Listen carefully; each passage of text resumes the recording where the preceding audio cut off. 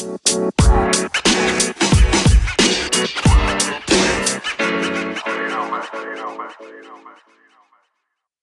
fantastic. We have another interview then today with Peter Consterdine today, who is a legend in the British martial arts field. Thank you very much for coming on, Peter. We really appreciate it. Yeah, great. It's a nice way to connect at the moment, Dan. So, yeah, looking forward to it. Fantastic, good.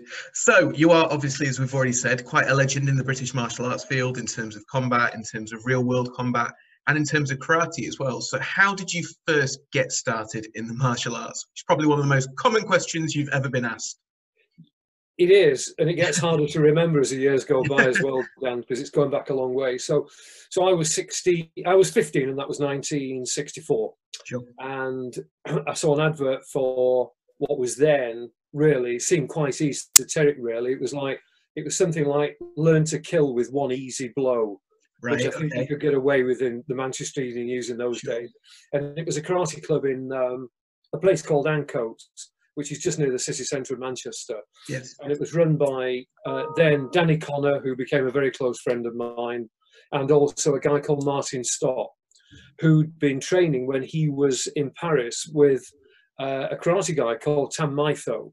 Okay. And it was a bit of a modified, I think it was like a Shotokan Wado. But very, very soon in 1964 was the start of what was the ABKA, the Associated British Karate Association, sure. And which eventually became the BKA. But that was the whole group of Wado clubs in the UK that eventually Tatsuo Suzuki, Schmidt, and the other very early Japanese in the UK were the chief instructors of DAM.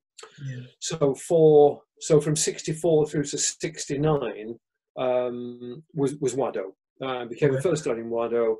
And then in 69-ish, most of the northern clubs, which were then being run by Roy Stanhope, most of those northern clubs became the foundation for the Shukakai Karate Union, which is when we all switched to Shukakai with Kimura Sensei and Tani. So that was the very early start. Sure. And from 67, 68 onwards, that was probably the start of the teams, the English and Great Britain squad appearances over the next 8 years or so. Yeah. What was it that initially attracted you to the martial arts then? Because 15, 16 in relative terms is fairly late-ish to start, I suppose. Most people when they start kind of 8, 9, you know. Yeah, it wasn't then. I actually, it was difficult for me to join. Okay. There weren't kids doing it then, Dan. I had to convince them that I would hack it. Sure. And I was 15 and they were very reluctant to take me on. Right. So it was just the crying and screaming and rending of garments that forced them into it.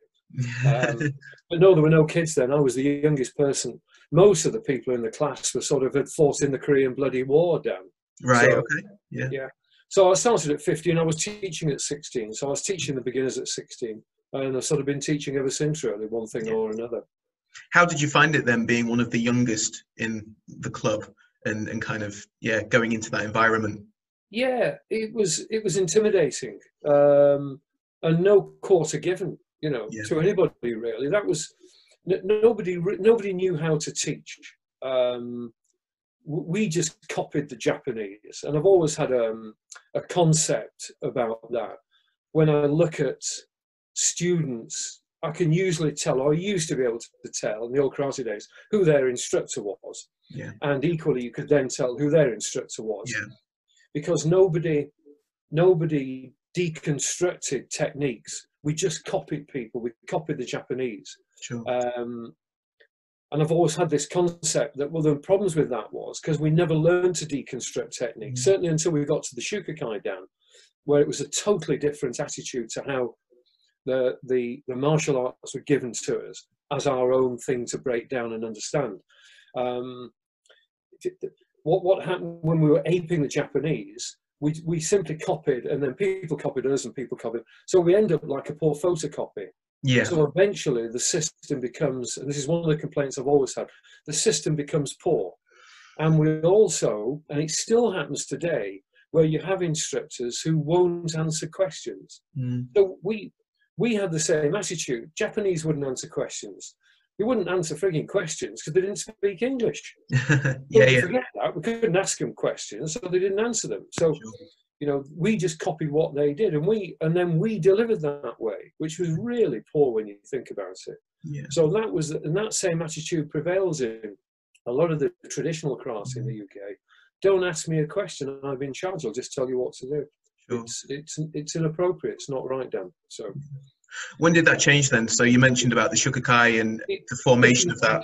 Yeah, when we had Kimura, Tsuguru Kimura, as our chief instructor in the SKU, and he had a totally different way of teaching the physicality of, apart from all the dynamic things he was doing, the double hip, kick, shock, other really innovative physiological ways of teaching. We spent as much time with Kimura, with him in front of a blackboard, drawing chalk figures, as we did on the dojo floor with him. So the theory and the practice then?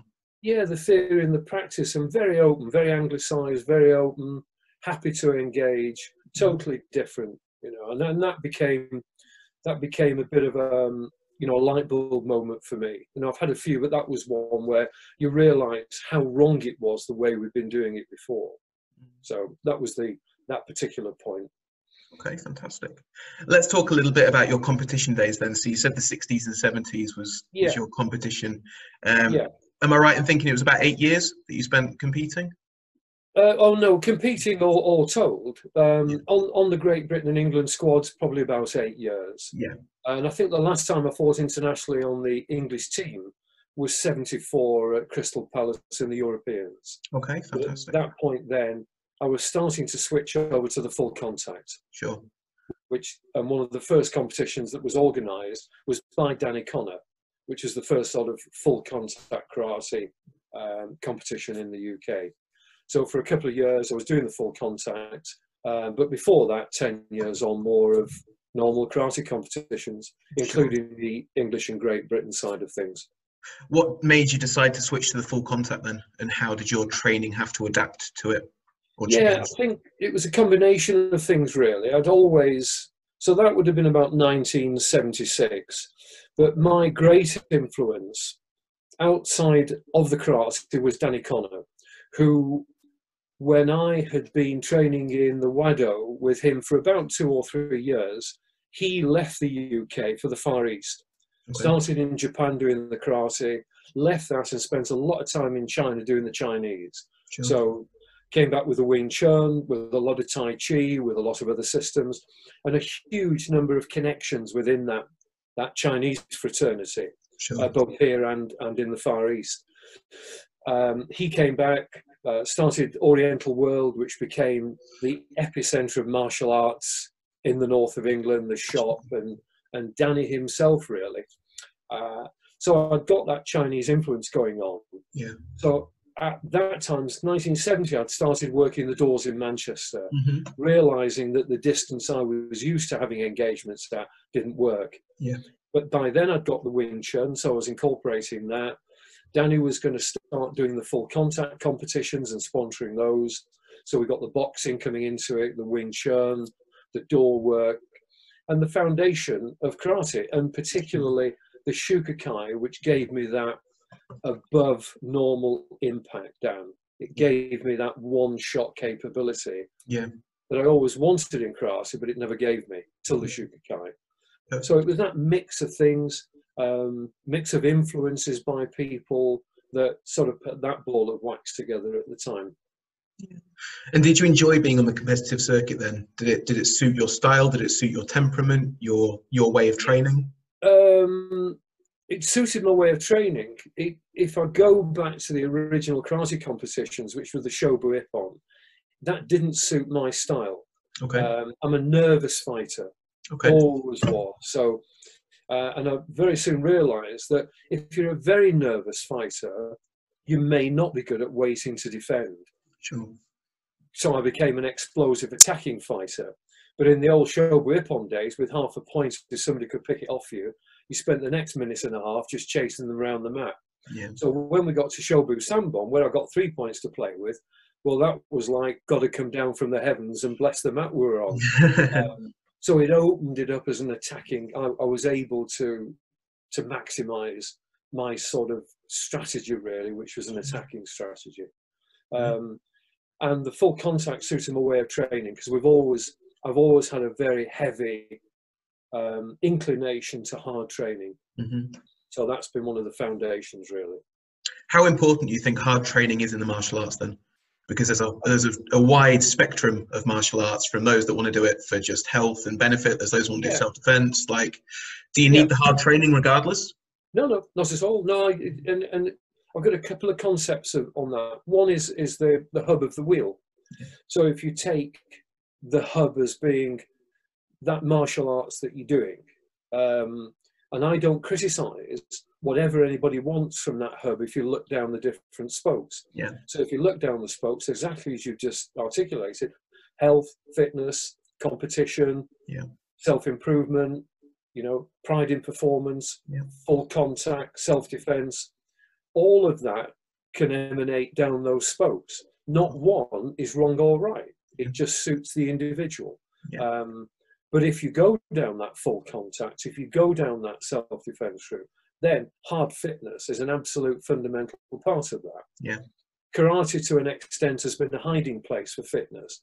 So if you look at judo, you can't do that without being fit. You can't be a competitive judo player without being absolutely at your top fitness. Karate is a bit the hiding place for that. Why do you think it's the hiding place?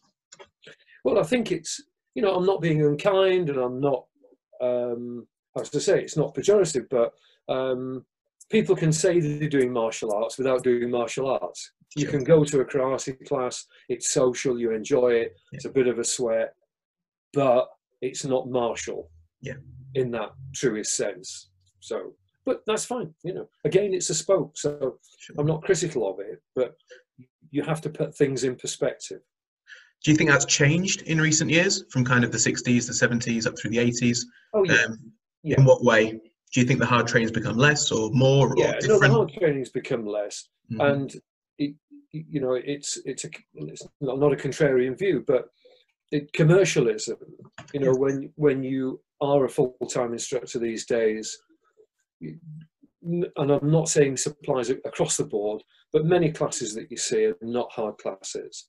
They won't keep students. They can't do what they'd like to do. So, it's a halfway house for that training. Do you think the commercialisation is a good thing for the martial arts then? Or do you think it depends whose hands it's in? It's not good or bad. You can have great instructors and great students coming out of the most commercialised martial arts groups. You can have poor students and poor instructors in clubs that charge 5 pence an hour, and you can have poor students and poor instructors within commercial. It's the quality isn't influenced by commercialism or not. Hard training that you put students through may well, because of these days, a lot of you won't keep big classes if really they're breathing out of every orifice or trying to create new ones. So that's a broad sweep, that. Let's talk about the Wing Chun then. So what led you to start the Wing Chun as well then? And then you went to China and trained, Danny Connor. He came back with it. We used to do it. I then started having private lessons with Sam Kwok. I was Sam's first indoor student when he was still not full-time, living over in Blackpool. I used to travel over there. Danny used to bring Simon Lau up to Manchester from London, train with Alan Lam, and then Danny and I were out in Hong Kong. That would be the late 80s, training with Ip Chun. And then I stayed, Danny came back and I stayed there, training with Ip Chun as private lessons and also on his club in the New Territories on a Friday night. So that Wing Chun, and I adapt the Wing Chun to what we do now. So we adapt it to boxing, to contact, door, everything. It's a good system. What was it about the Wing Chun that you liked then? What attracted you to it? Well, first of all, it gave me a distance that karate didn't, in a way. Not that karate didn't have that distance, but I didn't have that right distance when I was working the door from competitive karate. Sure. So my conflicts in karate were competitive conflicts taking place at that nice distance. The door I worked on for 8 years in Manchester, we were face to face almost. So no flags, no bells, no whistles, no marks on the floor where people had to stand. Sure. So the Wing Chun, and also it's that sensitivity that you can play with people with it, you know, and feel what's going on.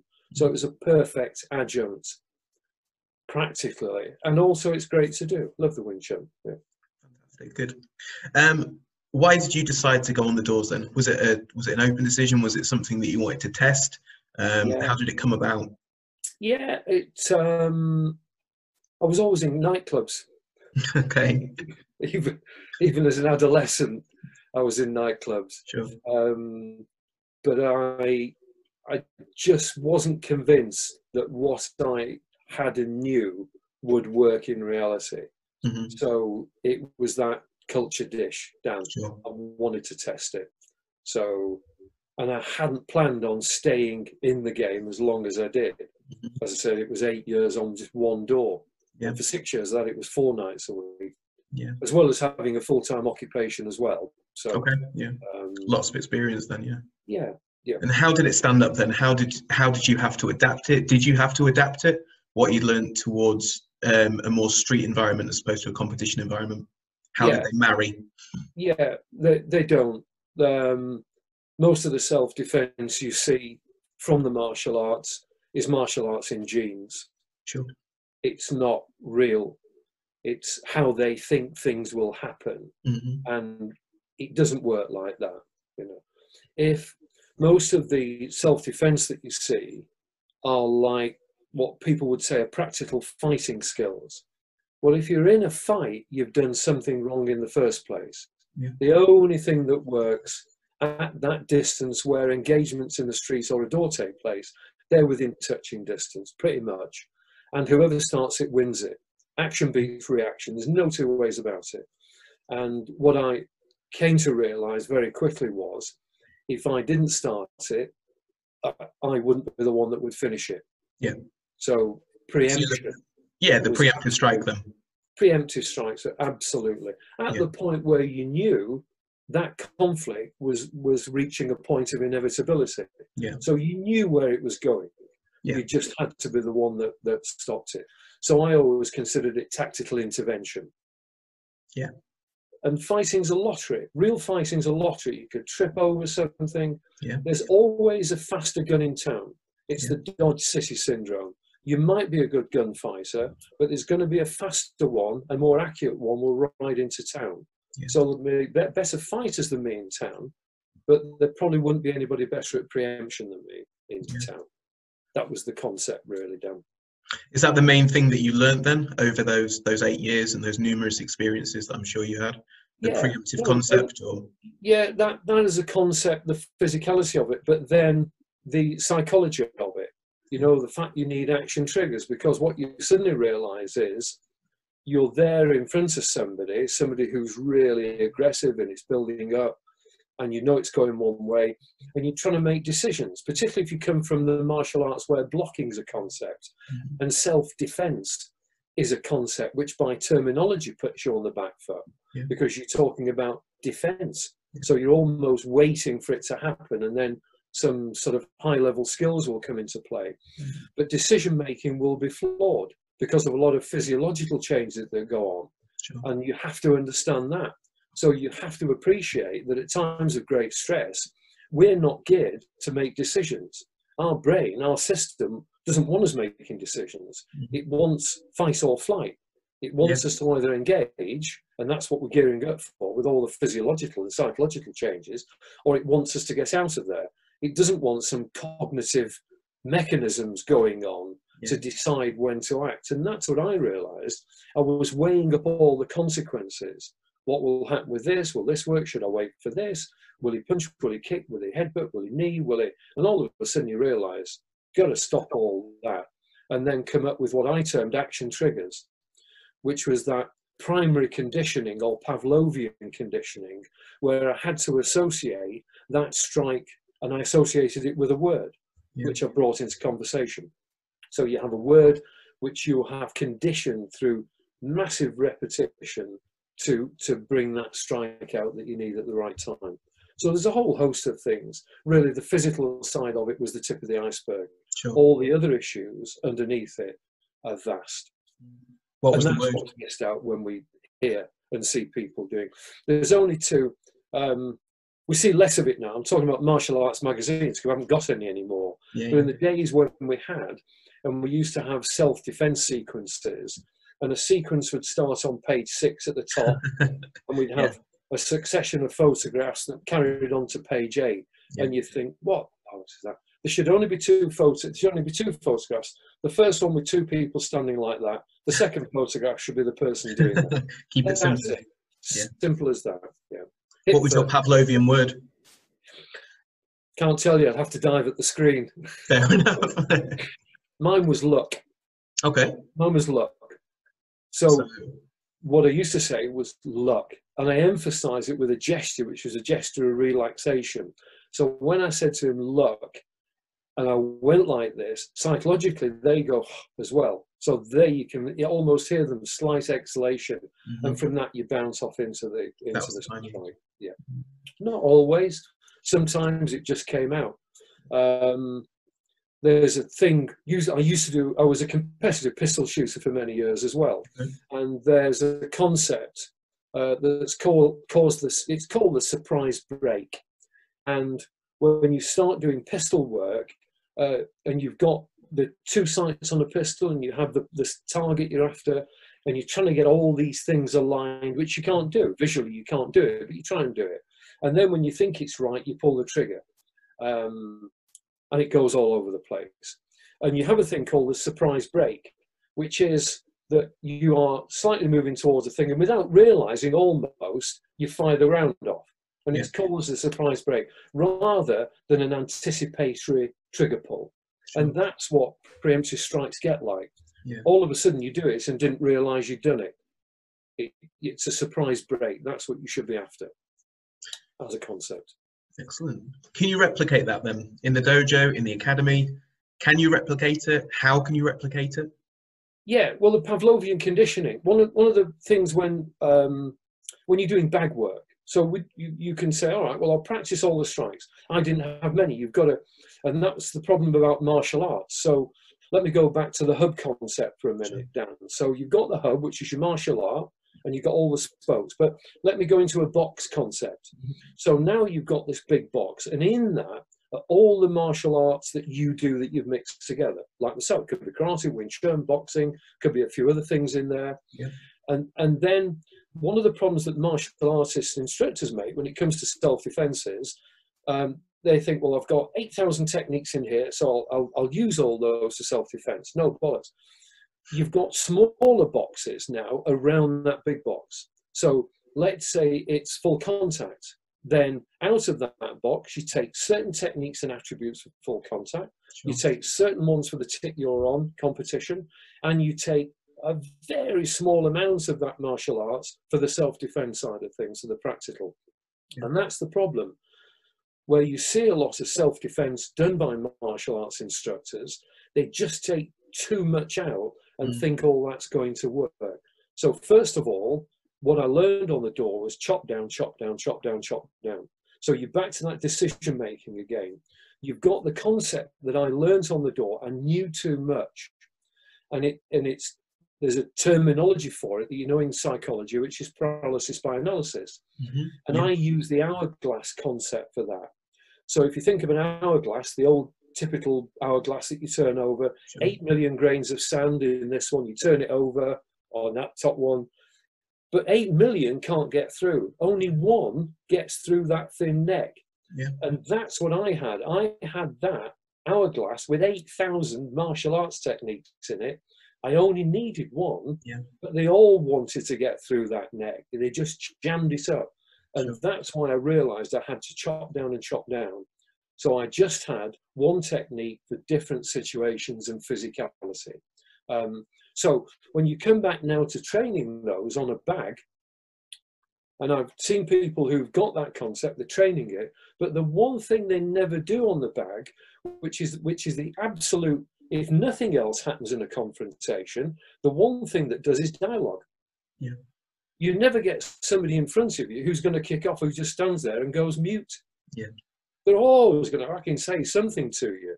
Yeah. So what you have to have in your box of tricks are pre-prepared dialogue scripts for a whole range of situations, and that you should practice on the bag. You should talk to the bag because it's an opponent. But Sure. we don't do it. Boxers don't talk to the bag, they hit it. Karate people don't talk to the bag, they hit it. People who are doing self-defense techniques don't talk to the bag. But it's the integral thing that will happen in any conflict with somebody. There will be dialogue usually if it's one of those building up situations. So it's the dialogue in many ways which becomes their theatre that they want to shut you down with. They want to use aggression, invective, dialogue to try and shut you down. So you've got to inure yourself to that. Practice your dialogue, be able to deflect it, and then within that dialogue, you bring in your trigger. Yeah. It might be, if you look at my old partner in the British Combat Association, Jeff Thompson, he'd come up with the same concept. Totally different experience, karate background, boxing background, but he used a question. So he used a question to engage their brain. And it didn't matter how ridiculous the question was. Ask anybody a question, and even if they don't want to answer it, the brain's subconsciously engaged. Sure. And that's when he hit. So but you have to practice it, Dan. Sure. Because it's Pavlovian, it's primary conditioning. It doesn't happen if you do it 10 times. You have to do it 1,000 times or 10,000 times.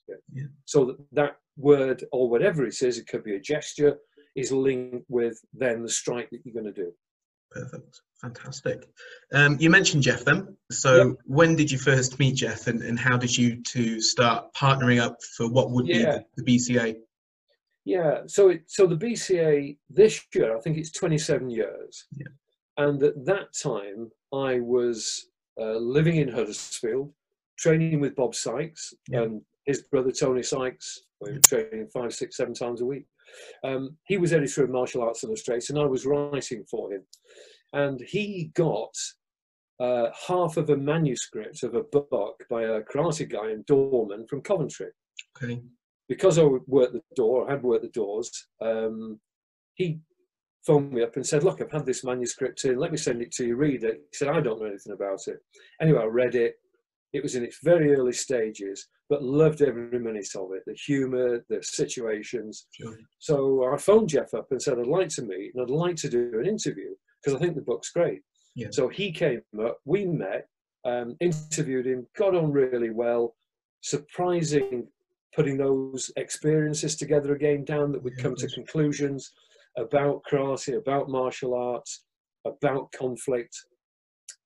And it was at that point in time where I'd been chief instructor of the British Karate Association, my old association, but I didn't want to do the self-defense within that because it was purely karate.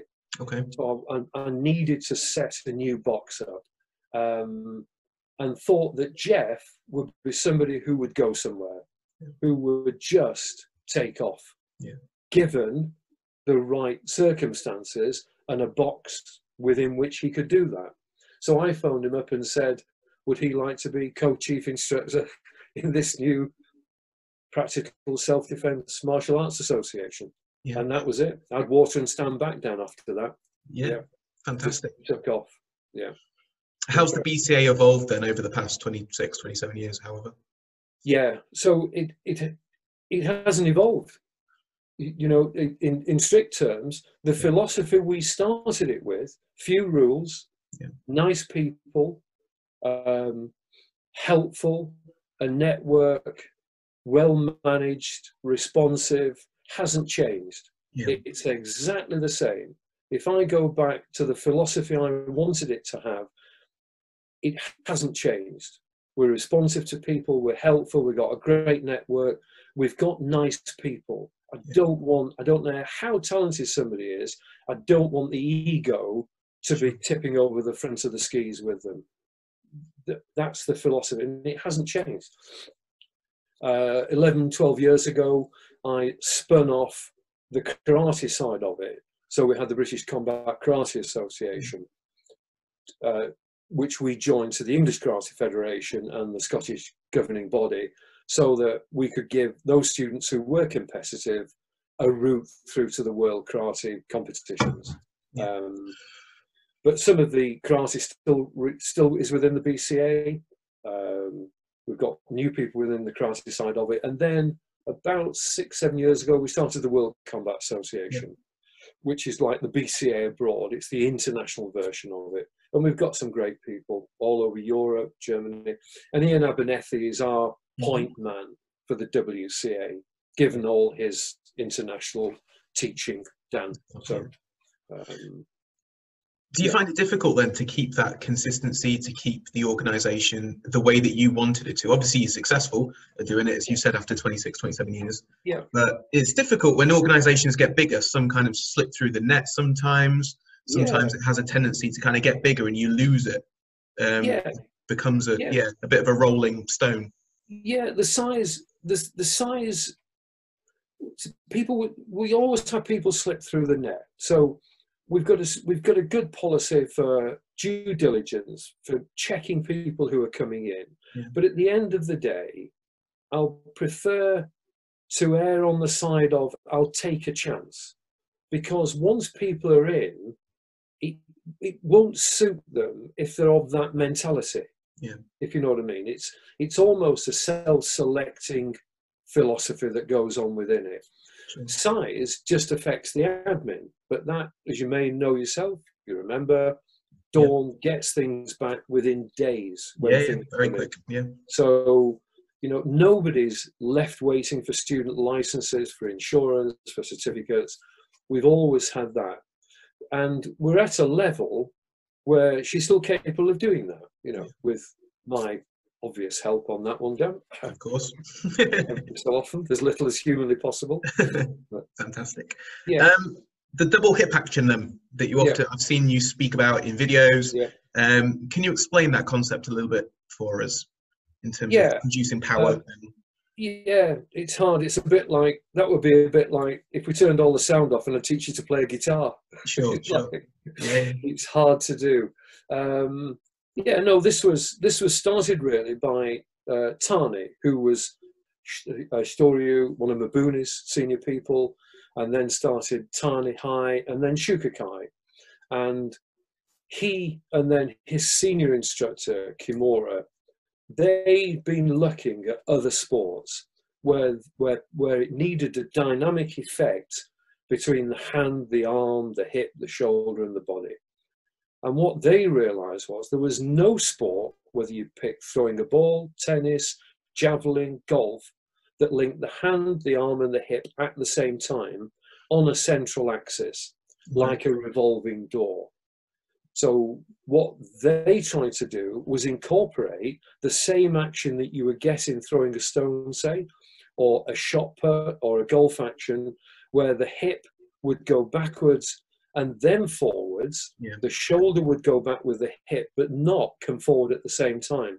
And it would create that whipping torque within the shoulder that transfers the body weight to the strike, whatever that might be. Could be a block, could be a strike, could be elbow. Same principle works for the legs. So that as a concept was contained within the karate and the Shukakai, but I took that to put it in practical situations and added it to other things like bits of Wing Chun.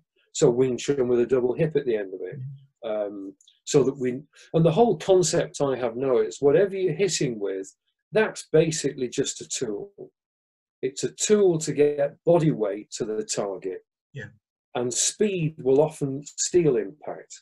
The speed of the hand is fine, and it might move at 200 miles an hour, but it can't have the body weight in it at that speed, because the body can't move at that speed.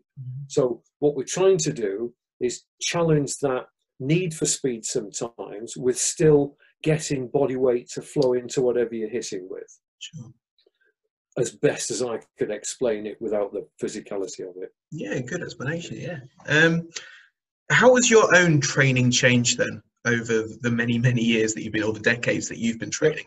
Has it changed? Has it evolved? Has it adapted as you've got older, as times have moved on, as times have changed? Or are you Nope. still just doing the same thing? Same thing. Oh, yeah. Yeah, no, same stuff. So my training, so I've got 6 times a week that I train. Yeah. 2 of those are with my group, my martial arts group, Yeah. Thursday morning and then Sunday morning. Some of the same on Sunday from Thursday, a couple of other different ones. And that's been going on. That training group has been going on really unaltered from the 70s. When I was in Manchester fighting full contact with people like Brian Seabright, Lance Lewis, and others in that Manchester martial arts scene. That same training session, shield work, pad work, high intensity, heavy anaerobic distressing training. That's still the same. Challenging technique, challenging the aesthetics of martial arts, so it still has to look right, has to have content and impact, has to have complexity sometimes because we enjoy doing it, isn't just practical. So I've got 2 of those sessions, 3 weight sessions, and then a catch-up CV one that is just purely CV. So like today, it's been weights today, weights yesterday, Thursday morning session, Friday is shoulders on weights again, Saturday is CV and catch up on anything I've missed. Sunday is back to the normal Thursday session, high level martial arts, and then Monday, nothing. Yeah. So, and that hasn't changed. Still hill sprinting, so hay fever allowing. I'm getting to the point now where I won't be hill sprinting because the hay fever is just killing me when I'm out on the hills. So, but I'm doing it indoors anyway on machines. So, yeah. So really, it hasn't changed. How do you keep up that level of motivation? Is it just naturally in you? Is it just? Yeah, it's habit really. The way I've always done it, like anybody, if I'm training on my own, it's hard. So if I've just got myself to answer to, which is why I've always had my training groups and people. Yeah. So I just invite people to train, never charge anybody to train with me who comes on the training things. I want to create training partners. Sure. So that's my investment. It's a paternal sort of, not autocracy, but it's it's a win-win for us. So they get the training off me. I've got them as training partners. So like under normal circumstances, I'll commit that we're training at a certain time and I won't let anybody down. Yeah. I won't be the one that lets anybody down. Yeah. I don't make everyone, not because I let people down, because I have to be away working on the security side of things. Sure. So, but I set the 6 down. If I make 5, that's great. If I make 6, it's great. Make 5, it's great. 4's still okay, because I'll make up for it. And that really hasn't changed, Dan. And the intensity level is still good. Yeah. Good. What's your opinion then on the current climate of martial arts, the current state of martial arts? What's your opinion on that as a general aspect? Yeah, it's a cure at seg. There's good bits, there's some very good bits, there's some average bits, bad bits, and some very bad bits. Yeah. The churning of the whole downgrade system is devalued. Yes. Yeah. Completely devalued. So, whatever that's worth, if it's worth anything at all. Why do you think that is? Is that commercialization again, or? Yeah, no, it's that for better or worse, when we have that very autocratic style control of a system. So you look at Shotokan in the UK, KUGB say, still there, still able to control the standards of grades within it. Yeah. Other associations, probably the same. But then you've got the breakaway groups, the breakaway associations, where they suddenly realise, well, we could dish out downgrades every year. Yeah. We can have 4-year-olds. We've had people come to us where you've got a 4-year-old with the black belt. Yeah. It's scary shit. It's like, so that whole, unless you've come from a certain box where that standard is maintained, then pretty much worthless. Yeah. Yeah. So that's one aspect of it. Standards of teaching, good, bad, indifferent, poor, great, The whole spectrum, yeah. Yeah, the whole spectrum. There's no central control of it that can now monitor standards. Do you think there ever could be? No, no. Just too big and Yeah, too varied and too... Too big, too fragmented. So people will say, right, we've got new legislation, we're going to control everybody doing karate. And they'll say, oh no, we don't do karate. We do combat karate mixed with MMA so we're not really karate. Sure. So everybody will slip underneath anything that was going to be controlled. So it's not possible. Okay. What about the future then of martial arts? What about the future for your training? What about the future for the industry? What do you think is going to happen in the next 5, 10, 15, 20? Yeah, I think first of all, if we work forward rather than look forward, if we work forward to that, what's going to happen in this near term? Yeah. Well, do you think that the coronavirus and COVID, etc., do you think that's changed the way that we're gonna do martial arts, the way that we practice martial arts for the foreseeable, or do you think it's going to change indefinitely? No, I think a couple of things really. I think first of all, the survival of clubs. Yeah. So if you look at we've got, and I can only ever throw my hat over a broad figure, but within the 3 associations, we've got around 800 instructors. Yeah. Some of them are solo instructors, just doing private lessons, seminars. Others have got small clubs, large clubs. Yeah. Some are doing judo, some are doing Krav Maga, some are doing MMA. How many of those and their clubs will survive this? Yeah. We just don't know, because at the moment the shutters have come down on it. Yeah. So when they're able to open again, and we know they can now do private lessons in the open, I think. Yeah. So that's the first edge of the wedge going in. When they start to be able to open clubs again, are they going to have to put crosses on the thing so that people will be able to block, will be able to touch each other? It's not just our sport, any sport that has a contact to it, it's got that same issue. So, how will that affect clubs in the short term, that need that income coming in from a certain number of people? Yeah. I don't think it will affect, if we look forward a year and we've not had a resurgence of the virus over this coming winter, whether or not we have an antidote for it, I think given 12 months from now, we'd just be teaching like we've been teaching. It won't affect the teaching over the longer term. The social distancing that we've got now is a myth. It's a creation. There's no science behind it. The science that they conducted in laboratories was at a meter. And even then it was doubtful people were passing it on at that distance. 2 meters is just an invention. So once people twig that they've almost had the wool pulled over their eyes and frightened to death over this, and people start to get back to some sort of normality, I think 12 months from now, fingers crossed, we'll be doing what we were doing. Fingers crossed, definitely, yeah. As you said, it just depends what happens in the next month, 2 months, 3 months, etc. Yeah. But we'll see.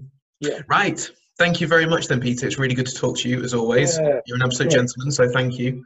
Yeah. We really appreciate it. Yeah, and say hello to everybody from me, Dan. And good to talk. Thank you. Great. Take care. Bye-bye.